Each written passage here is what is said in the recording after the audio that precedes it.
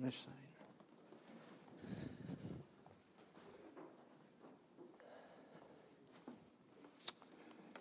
All right, the crowd is picking up. We're glad to see that. It's a good crowd this morning. Mother's Day. Amen.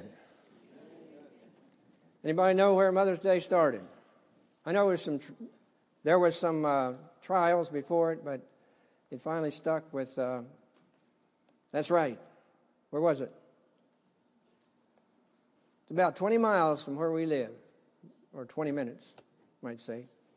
Grafton, West Virginia. Ann Jarvis heard her mother teaching a Sunday school class and saying that she prayed, rather, after she taught, and she prayed that there'd be something for mothers to honor mothers. So she determined that she would have something along that line.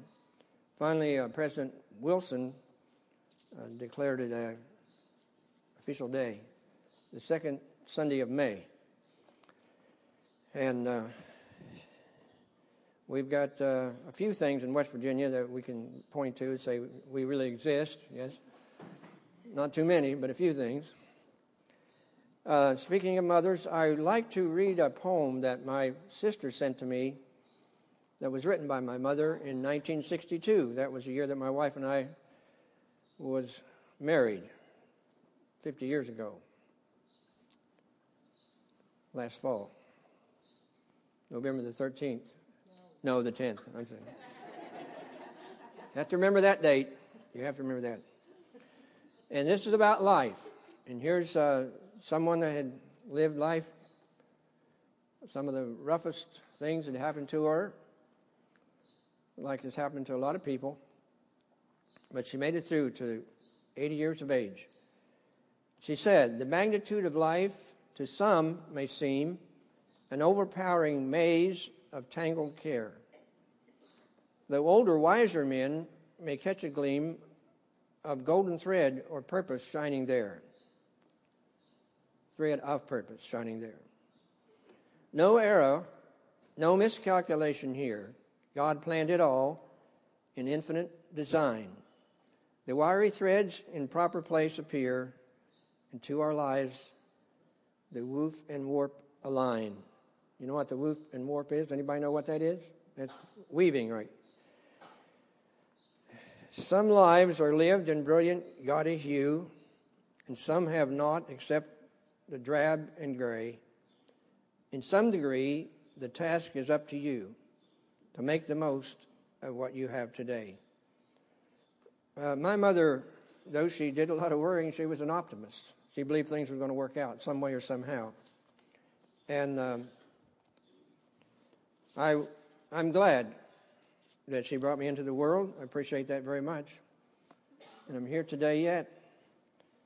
I want to, before I begin the message, I want to bring some other things here about moms, because I want to speak this morning on what my mother taught me. I've never done this before on Mother's Day or any other day. I've never preached on I preached on my father, but not what my mother taught. And my mother wasn't perfect, as there may be some here in this auditorium that would agree with that. I don't know. But she had some good things in her life, and I want to try to emphasize them today, and maybe help to us and encouragement to your mothers. But here's some things that moms teach us. They teach us about receiving. They say, "You're going to get it when we get home." They teach us about logic. Because I said so, that's why. They teach us about medical science. Stop crossing your eyes. They'll freeze that way. Here's a good one. They teach us about religion. You better pray that this will come out of the carpet. Genetics. You're just like your father. Or where were you born? In a barn? They teach us about time travel. Have you heard about time travel? If you don't straighten up, I'm going to knock you into the middle of next week. They teach us about contortionism. Will you look at that dirt on the back of your neck? How are you going to do that? They teach us about weather. It looks like a tornado hit this place. They teach us about international relations. Millions starving in China, and you won't even eat your peas. They teach us about doing the impossible. If you fall out of the tree and break your neck, don't come crying to me. And lastly, the circle of life. I brought you into this world, and I can take you out. I like that. How many of you have heard any of those things? A few of them. Mothers, don't we love them? Let's have a word of prayer. Father, we thank you today for motherhood. We thank you that it teaches us about your love to us. So you said, though a mother would forget her children, you would never forget us. And we know that very few mothers would forget their children if they were at least sane. We thank you, God, for the mothers you've given us. Some of them maybe not lived a very holy life. I can think of a few. But we thank you for what good they did for us. And thank you, Lord, for those who are gathered here today. We pray you'd speak to us and help us, Lord, to draw closer to you. For any that may not know you as Savior, may this be the moment, the hour that they understand and trust you. In Jesus' name we pray. Amen. One thing that my mother taught me was to be faithful to church. Now, I'm not getting on you here today, right now, because you're here in church. But Hebrews 10:25 says, not forsaking the assembling of yourselves together, as the manner of some is, but exhorting one another, and so much more as you see the day approaching. And we know what that day is, the day when it's all going to wind up, when the end is going to come. Either the end for us individually or end for us as this particular age, the age of grace. In Acts 2:42, it tells us they continued steadfastly in the apostles' doctrine and fellowship and in breaking of bread and in prayers. They kept on fellowshipping together. Now I want to correct something I said about coming to church to worship God. You do, and singing, I understand that. But it's also a place to be recharged with the Word of God and a place for us to serve. And having said that, I move on. Psalm 122:1 said, I was glad when they said unto me, let us go into the house of the Lord. You ever been excited about coming to the house of God? I have. And we ought to be excited about it. Well, I will say this about my mother, and I think she was behind it, really.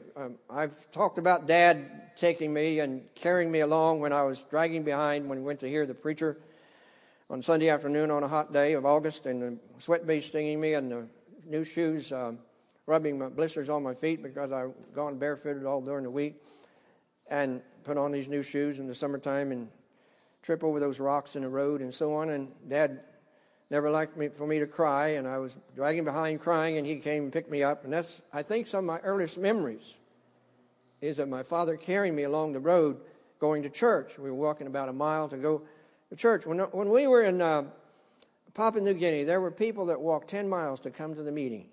10 miles. Down in Port-au-Prince, Haiti, well, actually, it's up in the mountains. I saw the pews they had were just poles that people sat on. Forked posts driven in the ground, and then poles laid up on those. And they sat on there for up to 3 hours and kept their children quiet. Isn't that amazing? Somebody had been working. My parents, or my mother, I think, was behind the whole thing.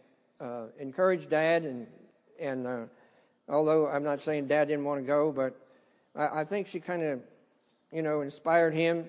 And they took us to church, and they were faithful in that. And they installed or instilled a habit in us that resulted in my getting saved after I got away from home, because I've talked to so many people across the country knocking on doors that said, well, when I was a child I went to church, but once I got away from home I didn't go anymore. My parents sent me, and I didn't like it. I'm saying, mothers, we need to take them to church. And if your children are grown and out of the home, take your grandchildren if you can, if they're nearby. And if you can't do that, take somebody else. But keep on going to church. It's good. It's good for you. And we need more churches. We need more churches. It's God's ordained living institution that He instituted in this world to get the gospel out, to reach people and to help people. Don't give up on going to church, mothers and fathers. There's something else they taught me. They taught me to work. I mean, she taught me to work. I worked with her. Dad taught me too, but I'm talking about Mom today. Mom died in 29 years ago. We figured out it was 1984. And as I said, she was 80 years old, born in 1904, and came through all the way through Vietnam, all those wars and everything. And so she learned a lot, knew a lot. And she knew that we need to work and to keep on working. In 2 Thessalonians 3:10 it says, "For even when we were with you, this we commanded you, that if any would not work, neither should he eat." And there's people today that are living off as they say down there, they're living off the government. I'm talking about the county where we live is just about 75, 80 miles from Pittsburgh. That's how they say it, Pittsburgh in Tolton, West Virginia. And they, some of you people may not understand that, but it's a small community, and there's a lot of them in that area. They've figured out a way to get help from government, and they're living off the government. And Paul said if a man wouldn't work, he shouldn't eat. I mean, I'm talking about people that are able to work. And you can find something to do. You can find something to do. I just saw a segment on the news where somebody, I can't remember where it was, down in Georgia, I believe, is out of work, and he started a furniture factory out of old wood, just scrap wood, and putting the wood together and gluing it together and making furniture. And they did $500,000 worth of business last year, and he had some of the men that were out of work and living in the woods down there start working for him. And you can find something to do. You ever heard of Yankee ingenuity? Have you heard of that? You should have a lot of it in this area. The Bible says, "Let him that stole steal no more, but let him labor, working with his hands that which is good, that he may have to consume upon himself." No, he didn't say that. To give to him that needeth. You know, if we'd think about other people, things would go better for us. Now, God knows that you have to have a roof over your head, and He knows that you have to have food and clothes to eat and so on. He knows all that, and He's not worried about it. You say, well, He doesn't have to worry. Well, He's not worried about you either. All you have to do is trust Him, like we said in the last hour, or 45 minutes, or however many ever it was. I remember working in the garden with my mother. There was no such thing as hating any kind of vegetable. I'm glad that we did not raise okra. Well, okra is all right if it's fried, but when you cook that stuff, it's slimy, and I don't like it. But all the other vegetables that we raise in the garden, I enjoy to this day. We had asparagus, we had lima beans, we had green beans, we had tomatoes. We raised our own potatoes, we raised onions. One of the best vegetables ever to grow is onion. It's good for your hair. It's kind of failed me a little bit, but I'm getting on up there. It's good for your hair. It's good for your bones. It's just good for you. It fights cancer. I eat green onions all the time. That is my salad. My wife will say, you want some of this salad? No, I have my salad right here. A green onion or two. I've already got some out. They're growing. I've already harvested a couple, about 4 or 5 of them. And they're delicious. I remember she used to take us to find greens in the spring. Yesterday, I had several phone calls. Since we have 10 children, the day before, some were a little late. Yesterday, I was talking to Jennifer. She called me from down in Blanchard, Louisiana. And she said they're having a poke salad festival down here. How many know what a poke salad is? Yes, we used to gather them. They look a little bit, when they first come up, they look a little bit like asparagus. But I want to tell you something. You don't want to eat too many of those things. They'll tear you up inside. When that plant grows up and gets its berries on it, those are poison. So you have to know what you're doing. But I remember going with my mother, walking through the woods looking for different greens. There was one called Indian lettuce. I wished I could find that. I don't think it's around where we live now. I remember it was over in the western part of the state where we lived at that time, where I was born. But we'd even eat violet leaves. Hey, I want to tell you something. This was during the time of the Depression. And she knew what to pick.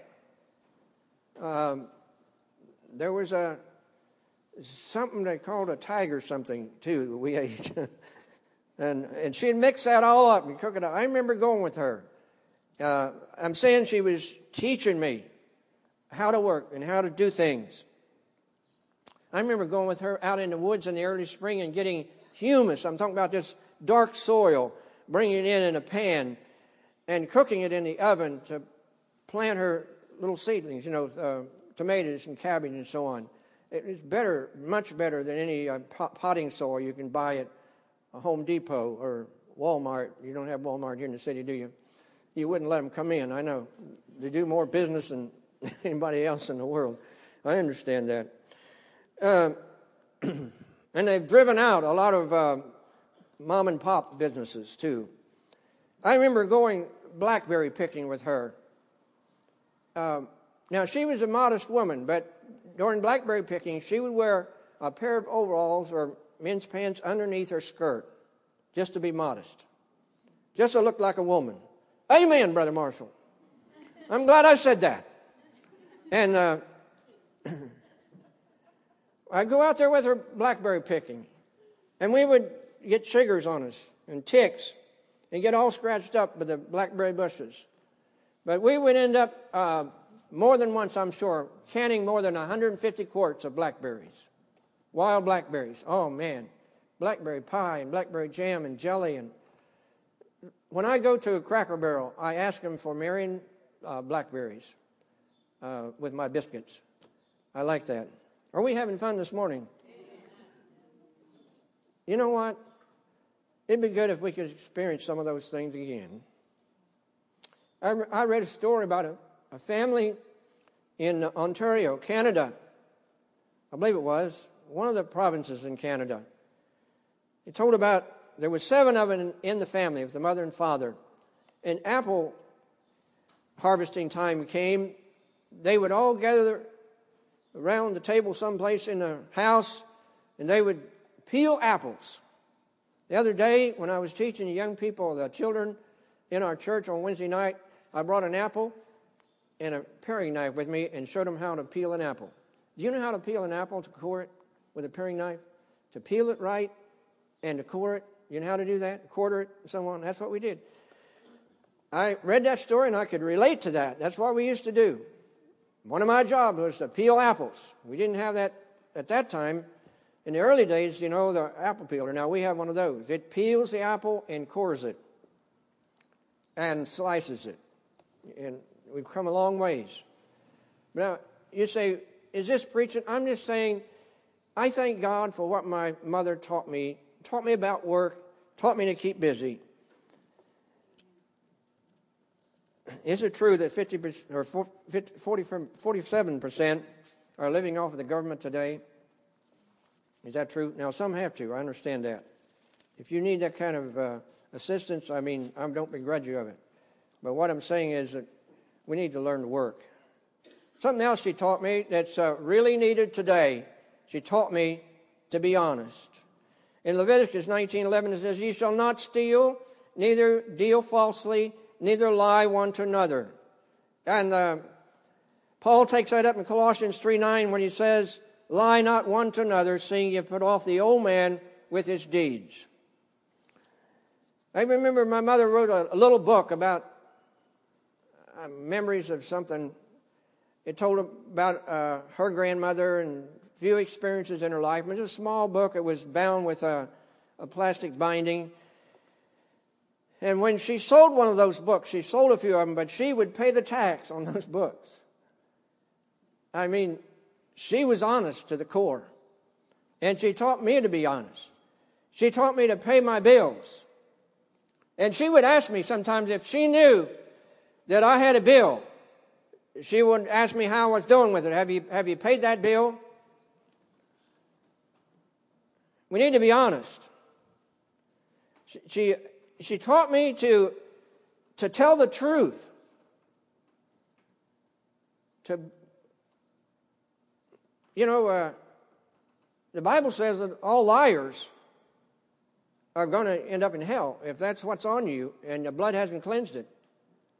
That's according to the Bible. All liars will be there because they've rejected the answer of salvation through Christ. But that's what's going to be there. If you're not saved today and you have that habit in your life and you end up in hell, you're going to spend the rest of eternity with people that do that very thing. Is everybody still with me today? I just felt impressed to do this. It's a little different than what I usually do.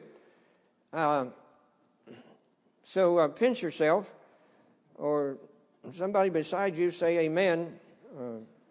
Please help them, all right? I remember my brother, who was probably, I know he wasn't over 6 years of age because he's probably 5. And anybody remember the song, "I'm My Own Grandpa"? Lift your hand if you heard that exciting song, "I'm My Own Grandpa."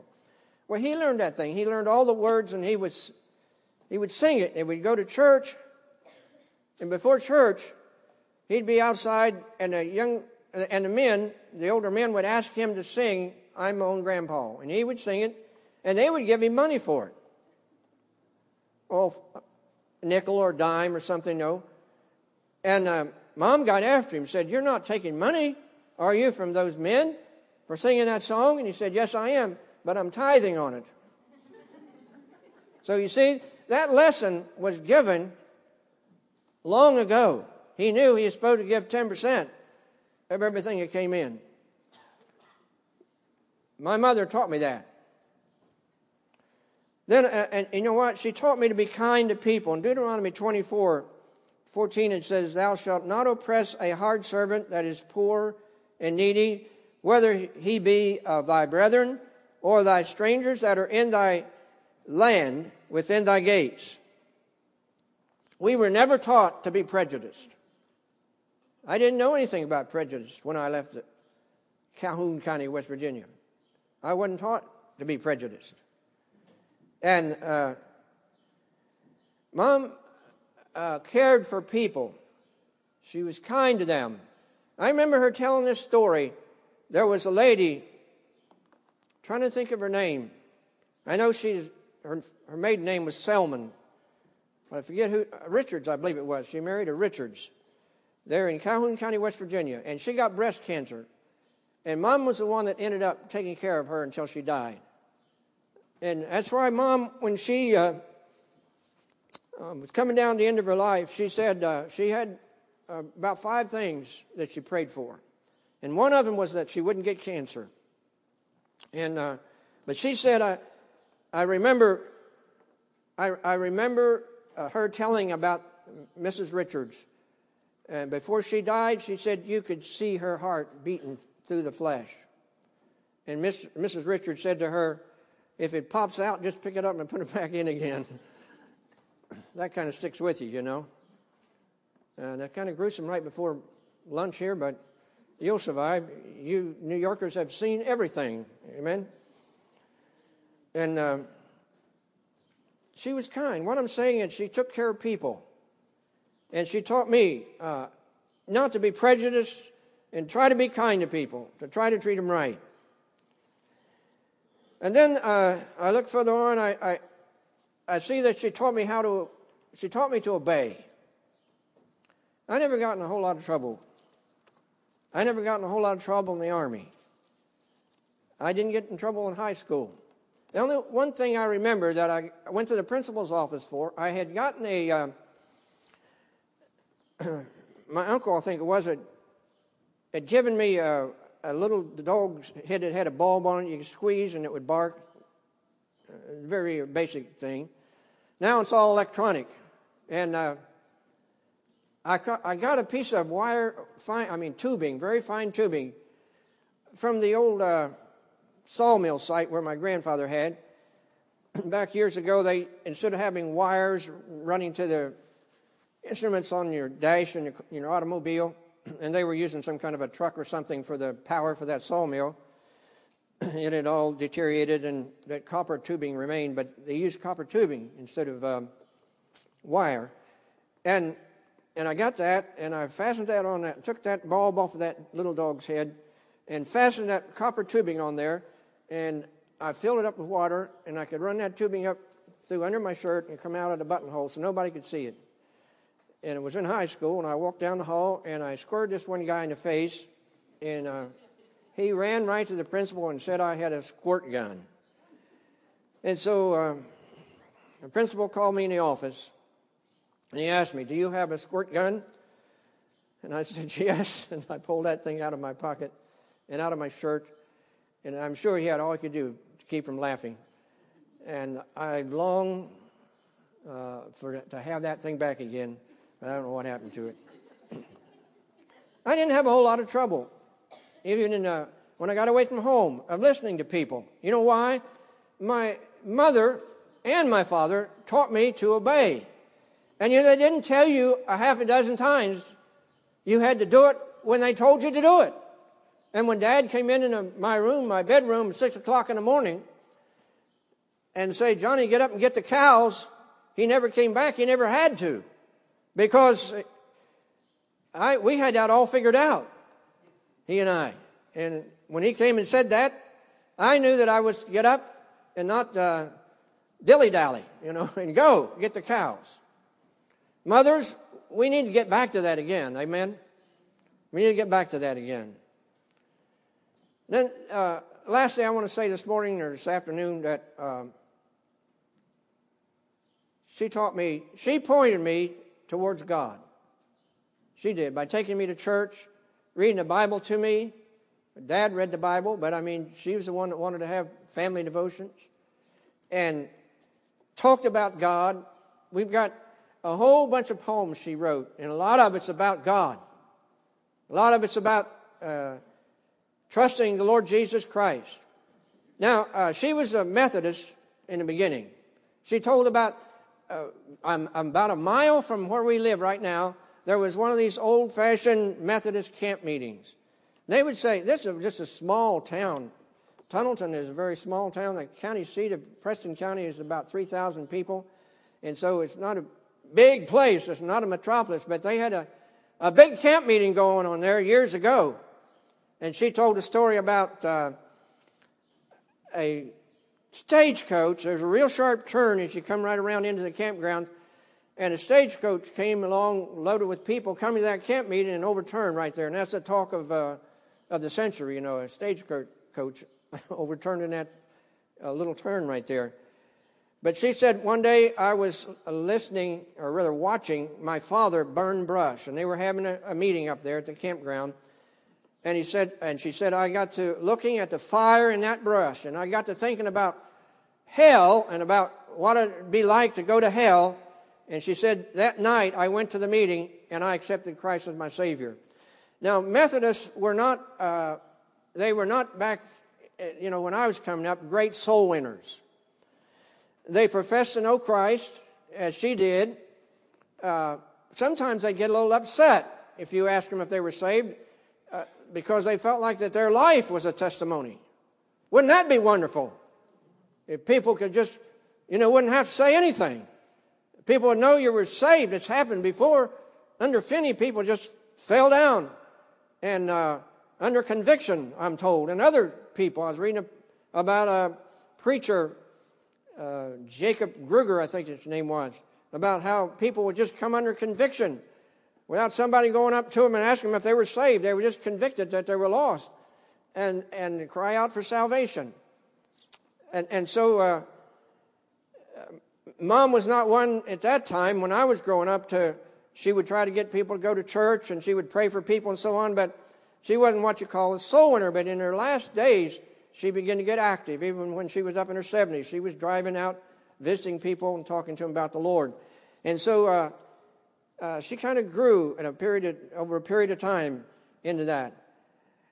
And I think about her and about her testimony. She finally gave up the Methodist Church. They were having these quarterlies that they were studying, and they were doubting the Word of God. And finally she said, well, if God didn't say what he meant, why didn't he say it?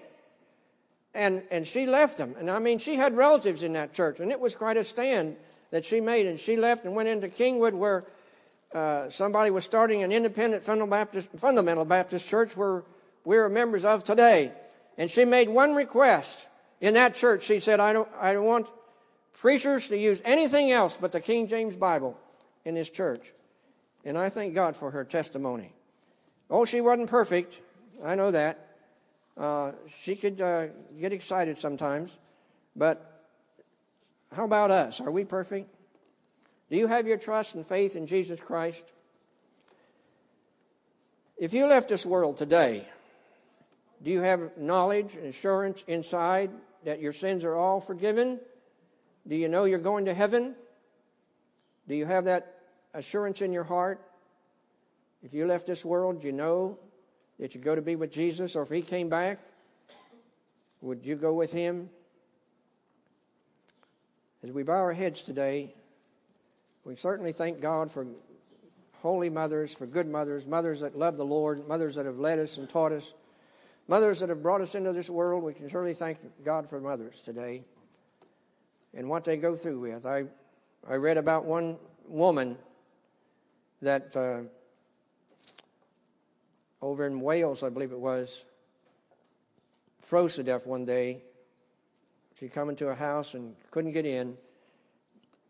It froze to death. She had a baby with her. She fell across the baby, wrapped all the clothes that she could take off over the baby, and fell across it to keep it warm. Somebody found her frozen to death. But that little boy lived. His name was Lloyd George.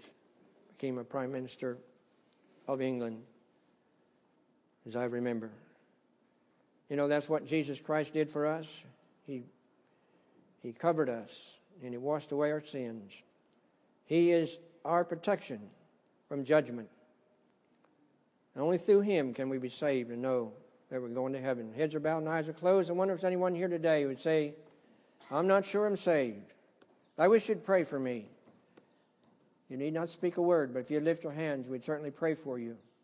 We pray that God would help you to come to know the Lord. Anyone who would like to lift up their hand today and say, remember me in prayer. I am not sure I'm saved. Pray for me. I'm not sure. Pray for me. Anyone? Yes, thank you. Anyone else? Lift your hand today. Remember me in prayer. I'm not sure that I'm saved. I'll tell you, the book is real. The Bible is true. There's no book like the Bible. There's no book like the Bible. The prophecies and the things that have been fulfilled and the things that are prophesied that have not yet been fulfilled, the way it all fits together, it drives towards one end, to glorify Jesus Christ through the redemption of mankind. Heads are still bowed and eyes are closed. Anyone else like to join this one and say, I'm not sure I'm saved? Pray for me. I lift my hand.